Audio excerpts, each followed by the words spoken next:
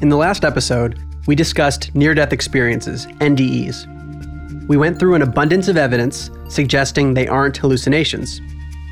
So we are of the opinion that NDEs might be real, but what does that mean for regular people? That's what we're talking about today. Here's one of the preeminent scholars on NDEs, Dr. Raymond Moody. Everywhere I go, I hear the same thing, and that is that people say, look, there aren't any words to this. I do think that near-death experiences are like a portal into another dimension of reality. A portal into another dimension of reality. I love that phrase. Yeah, it sounds cool, but what does he actually mean? It all comes back to the central theory of our show, that consciousness doesn't come from the brain. That's why we've looked at telepathy, remote viewing, and precognition, now near-death experiences. Let's revisit Dr. Bernardo Kastrup's whirlpool analogy. We're getting some serious mileage out of this analogy. We're saying consciousness is beyond the brain. We are connected as part of the same stream of universal consciousness. And remember, in an NDE, the brain is severely damaged or completely off. But when people have NDEs, they have amazing experiences that they report. Our theory is that when the brain is out of the way, we gain new access to other parts of the stream. Maybe this is the higher reality that Dr. Moody is referring to. Make sense? Kind of.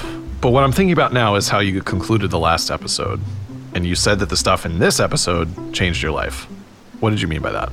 Well, to be clear, Matt, everything discussed in every episode of this show changed my life, especially when you put it all together. But this next topic definitely impacted me more than others. And the topic is the life review, one of the most mind-blowing stages of near-death experiences. In one way or another, the person typically says that they had an experience of a panoramic review of every moment of their life. And yet the whole thing happens extremely quickly, which it can function that way only when consciousness is not limited by our physical body. That was Dr. Jan Holden. She's an NDE researcher from the University of North Texas. People who study NDEs typically reach the same conclusion. The life review is simply part of the living and dying process, meaning we should all prepare for it. Here's NDE survivor and former Harvard neurosurgeon, Dr. Eben Alexander, who we heard from in the last episode. But the thing people need to remember is that life review is something you will be encountering. So when people say, my life flashed before my eyes, is that basically a life review? Kind of. It's more than that, though. I spoke to Dannion Brinkley, who has had 4 near-death experiences. 4. His case is extremely unusual because in each NDE, he had a life review, and he remembers all 4 of them. Everybody has to get ready, no matter what. These are the lessons that you'll learn. You will see your entire life pass before you in a 360-degree panoramic life review, and you will realize that you have missed nothing. This feels really big, Mark. It is. But the most interesting part of the life review is that you review your life through the eyes of the people impacted by your actions. If you actually do review your entire life and its impact on others, doesn't that mean that what you do in your life actually does have consequences and therefore purpose? In this episode, we're focusing fully on the life review. We'll hear from researchers and also from people who experienced life reviews themselves.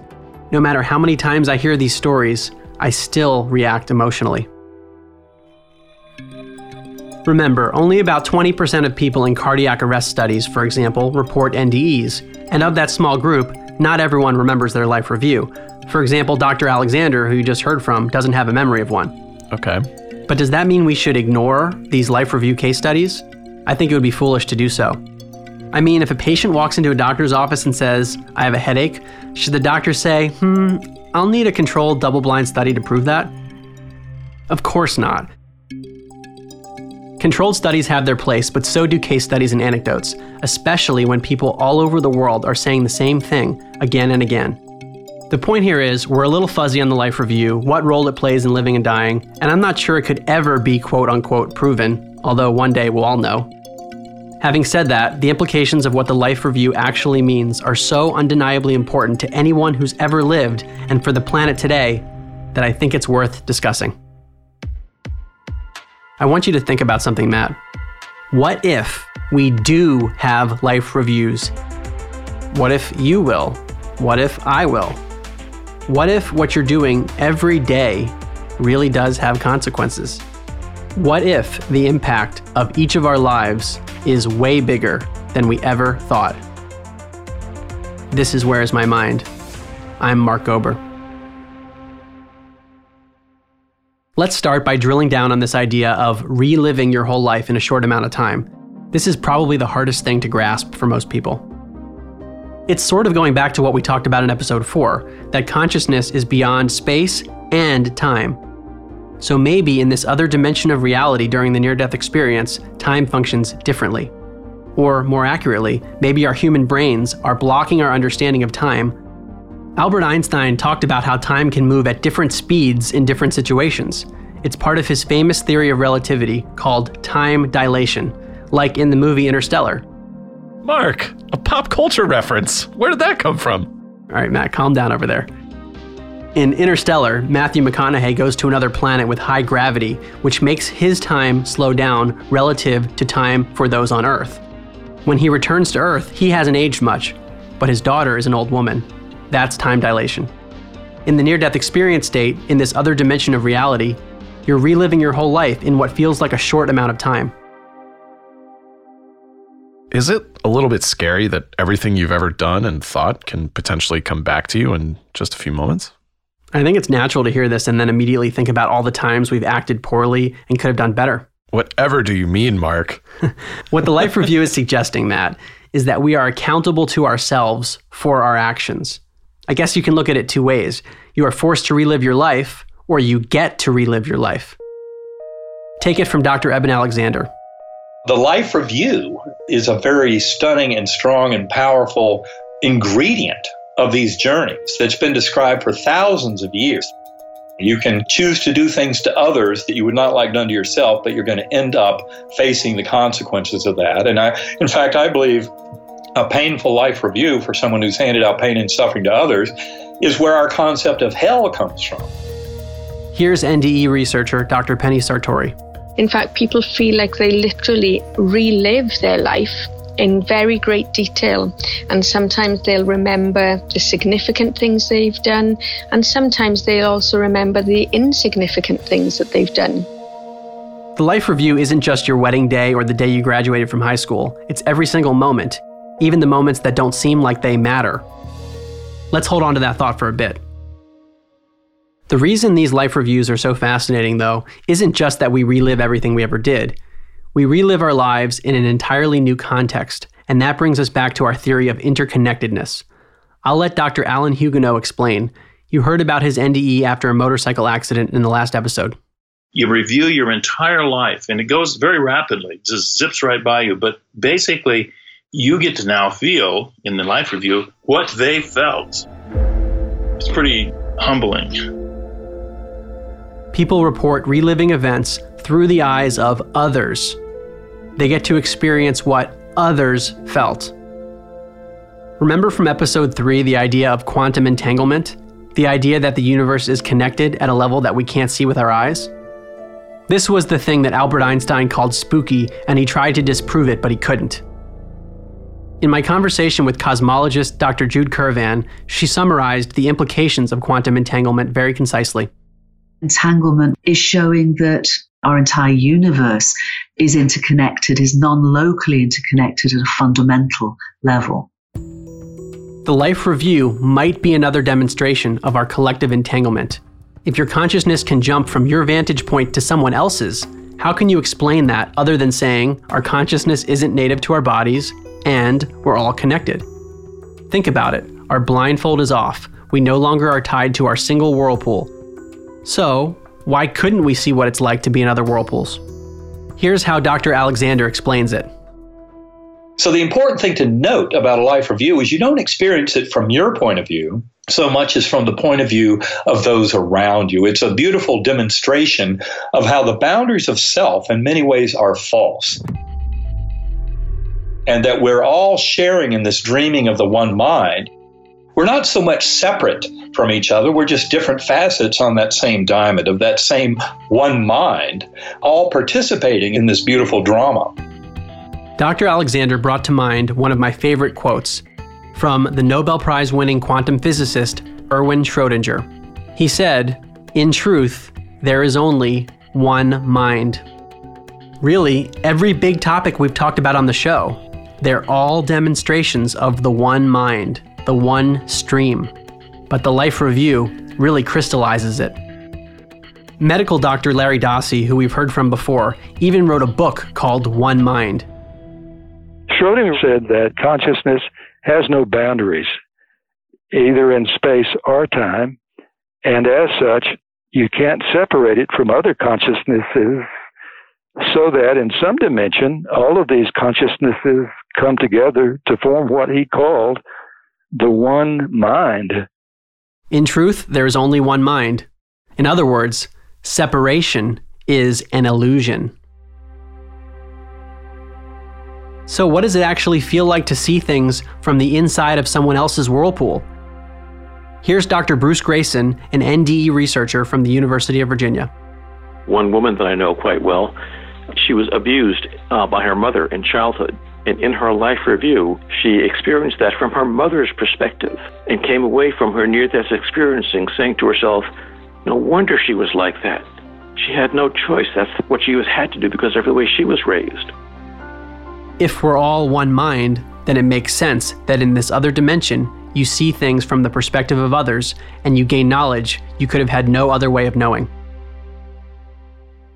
So in the Life Review, you not only see every little moment in your life, but also every little moment in someone else's life that potentially affected you?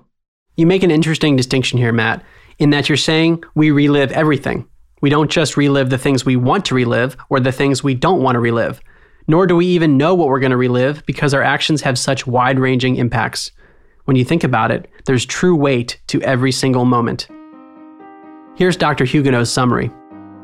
You're seeing every time when you could have done more and you didn't, when you could have been loving and you weren't, when you could have gone the extra mile and chose not to. You know, you've got times in your life you look back with the regret that you should have done something else and you didn't. Well, you're going to find out what the person felt like when you didn't do what you should have done. He's talking about everyday stuff. How often do we think, I should do that for this person, and then we don't follow through? All the time, right? We're only human. But apparently, those are the moments that we review, not whether you got a promotion or won the award or whatever. Because we're all one mind, you're reviewing how you affected others. Think about how powerful that is. I like to put it this way. The little things are actually the big things. Here's an example from Dr. Holden, and when she says NDE-er, she's referring to a person who's had a near-death experience. Like one person said, they were going through a grocery line one day, and in just a brief interaction with the clerk, the NDE-er had been very nasty.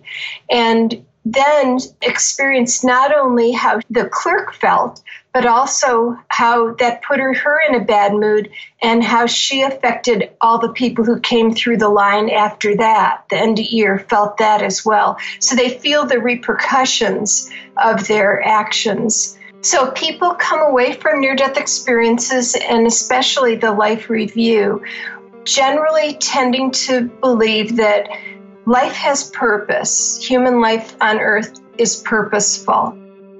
You smile at the clerk, ask how her day was, and thank her. She then goes home to her family and is in a good mood because you made her feel good.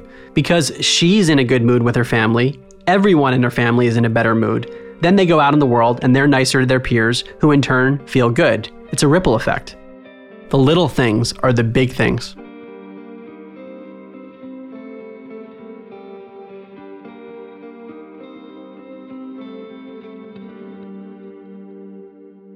I think our society today focuses so much on grand gestures or material success. Look, my own life is a good example. I felt it. In high school, I focused on getting good grades. I was a competitive tennis player and eventually a captain of the tennis team at Princeton, got a New York investment banking job after Princeton, etc., etc. Lots of striving for material goals, lots of material achievements. But what I've learned is that those sorts of achievements aren't what matter in the life review. When we evaluate our own lives, what we care about instead is how we treated people all along the way, and that's changed my perspective. I think at a subconscious level, I've always known what really matters. My achievements were never actually that fulfilling at all. Maybe they felt good for a short while, and then pretty quickly I'd move on to the next thing I was striving for. There's a term in psychology called the hedonic treadmill. When we get something we want, our happiness soon returns to baseline, and we're ready for the next thing we're striving for. I was feeling that. But to be clear, looking back, I always felt like I had an instinct to want to treat people well and to care for others. That always felt important, and I think most people feel that way too, but it felt optional. What if everyone was aware of the possibility of a life review? What if everyone knew the little things were actually the big things? That the clerk at the store matters more than your grade point average? I'm looking at you right now, Matt, and I interpret with my eyes that there's a me here and a you there. On the other hand, the life review and the ripple effects we see, it's all a demonstration of the one mind, showing that at the level of consciousness, we aren't so separate. The listeners have heard plenty out of us, Matt, and we haven't even had our life reviews yet. How about we hear from some people who actually have? Right after this.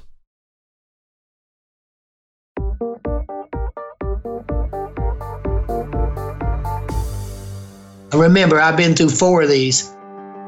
1975, 1989, 1997, and 2018. Struck by lightning, open heart surgery, brain surgery, open heart surgery. But, I'm smart. You don't have to kill me but 2 or 3 times before I catch on. That was Dannion Brinkley. Again, many NDEers don't remember their life reviews, so I was thrilled to talk to him about his.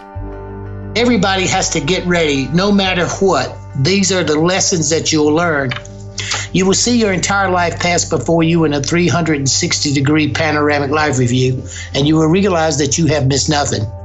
You've never missed anything. You know how many hairs was in the nose of the doctor who pulled you from your mother, if that's what you were focused on.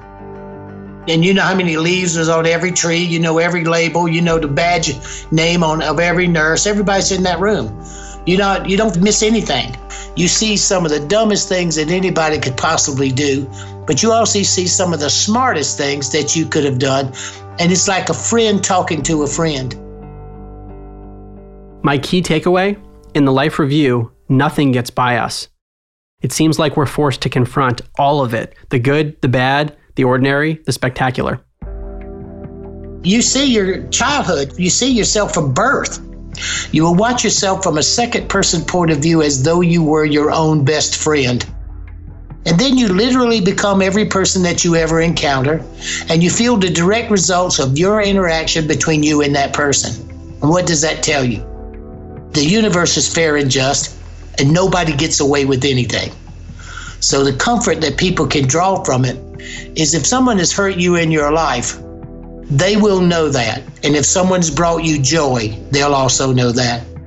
So basically, all the not so good things he did, he's relived them 4 times. The worst part about going to the other side is the panoramic life review doesn't pick up where it left off.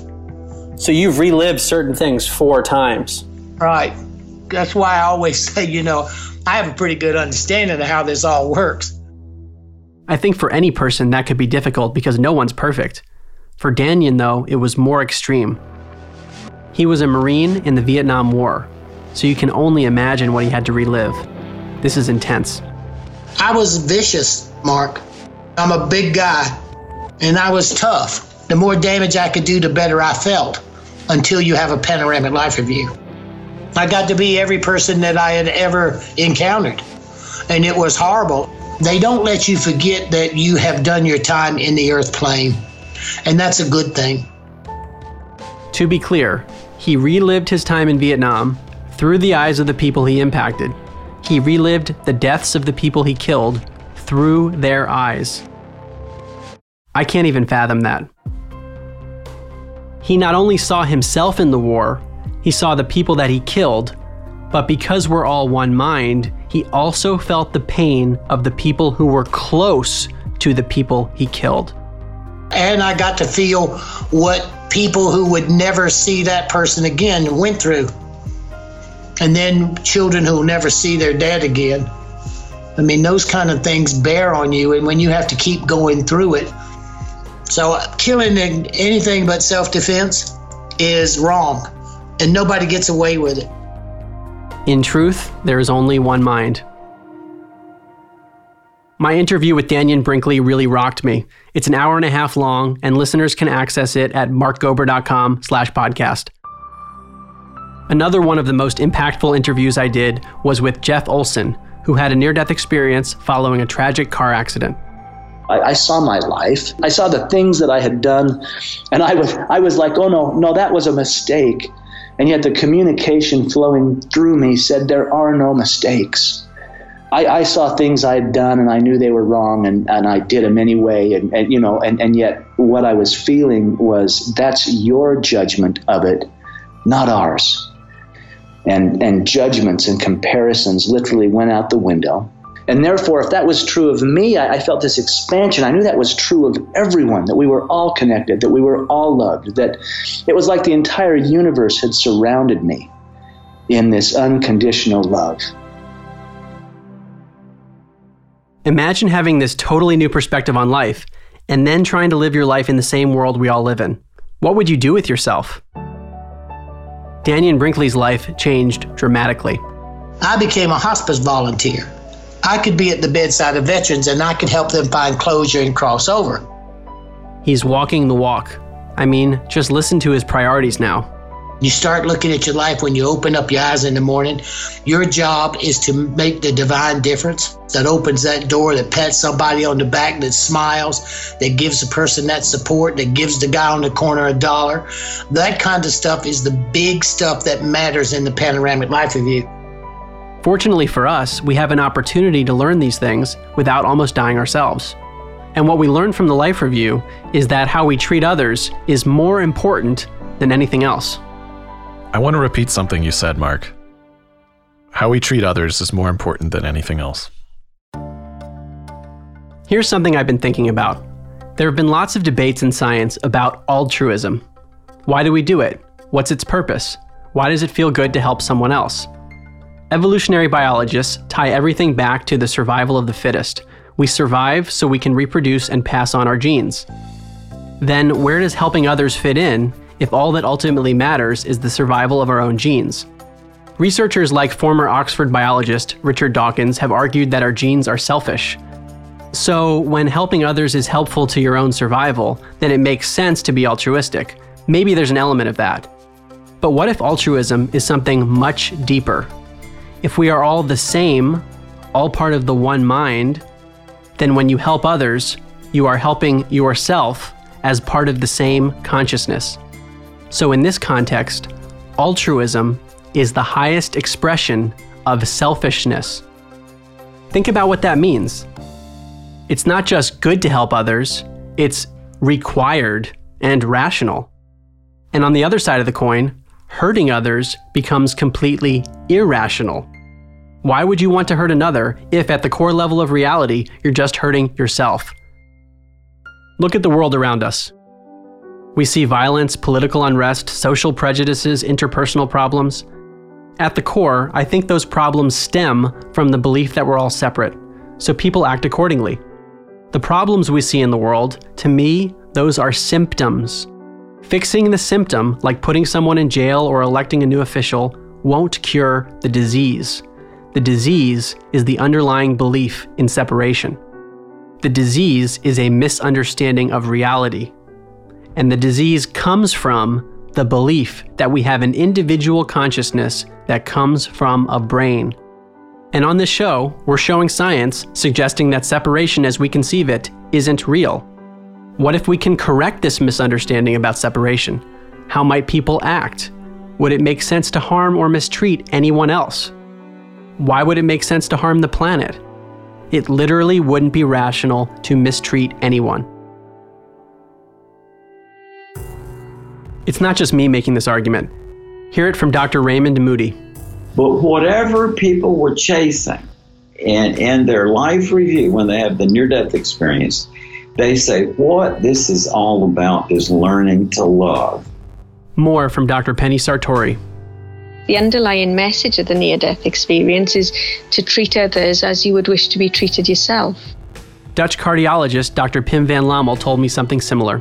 So when they come back, it's the main thing after having had a life review to have unconditional love and compassion and empathy, first towards yourself, to accept the negative aspects everybody has, and then to have unconditional love and acceptance and empathy towards others, toward nature, toward animals, toward plants, and toward the endangered planet Earth.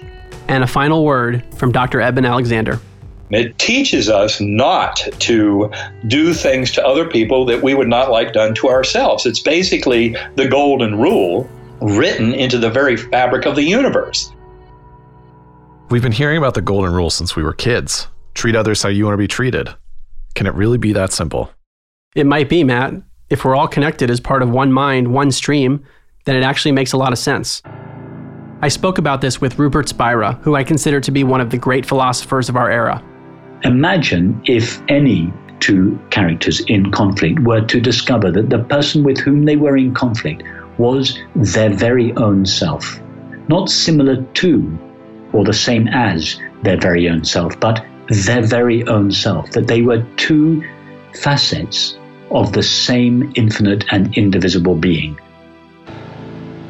That discovery alone, in my opinion, must be the foundation of world peace. How would the world be different if people adopted this attitude, treating others like they are literally themselves, just for one single day? Look, I'm not saying I had this figured out. I'm not saying it's going to be easy, but I am saying we can all prepare as though our life review is coming. At least that's what Dannion Brinkley says. People have to understand, you're only here a short time, and you got to practice setting an intention of what you want to achieve and persevere through it, good and bad, so that you can see how to be caring, compassionate, and heart-centered. It's not about who makes the most money. I've never seen a U-Haul on the back of a hearse. It's about how much kindness and how much love and how much compassionate you put on this earth. And when people are kind and loving and caring, you remember them a lot longer than you remember the billionaire or the legacy that they created. Here's some practical advice from Jeff Olson following his NDE. Many people come to me and say, I want the near-death experience. And I say, no, you don't. You really don't. I think the one thing that's very important is you don't need to have a near-death experience to get connected.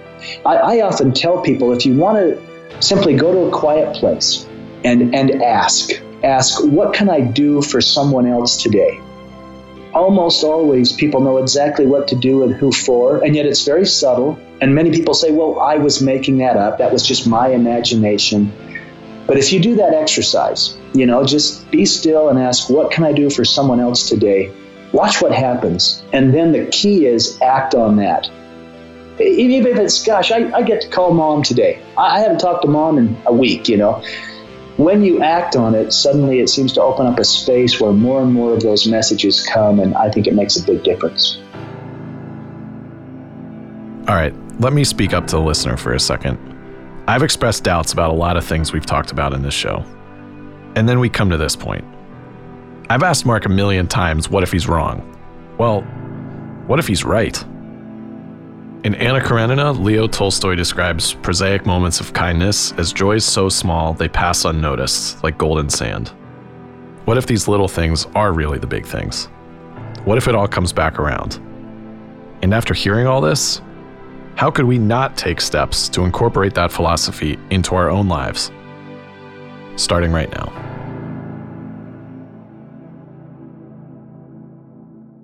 This has been a heavy episode, Matt. Yeah, you could say that. I think it's time to wrap this up. And I think I know who should do it. Let's hear one last time from Dannion Brinkley. And I'd like to tell everybody who's listening that I love them and that I appreciate them And the more knowledge that you have about this inevitable, guaranteed event, the more powerful and empowered you will be in your life. In this short lifespan, we have an opportunity to be as caring, as creative, as conscious, compassionate, and as loving as ever. And it has so much meaning to the unfoldment of a universe. Always remember, you're going to be everybody you ever encounter. And when you see you, what do you hope to see? See you next time on Where is My Mind?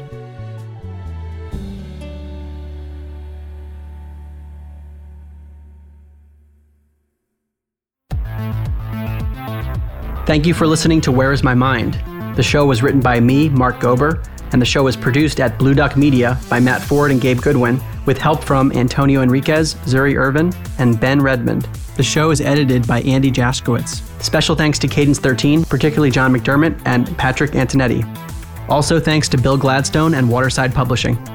All of my full-length interviews are available at markgober.com/podcast. We'd like to thank our sponsors, and if you'd like to support the show, please consider supporting them on our behalf. Please rate and review the podcast on iTunes, and if you'd like, tell a friend to subscribe and spread the word. See you next time.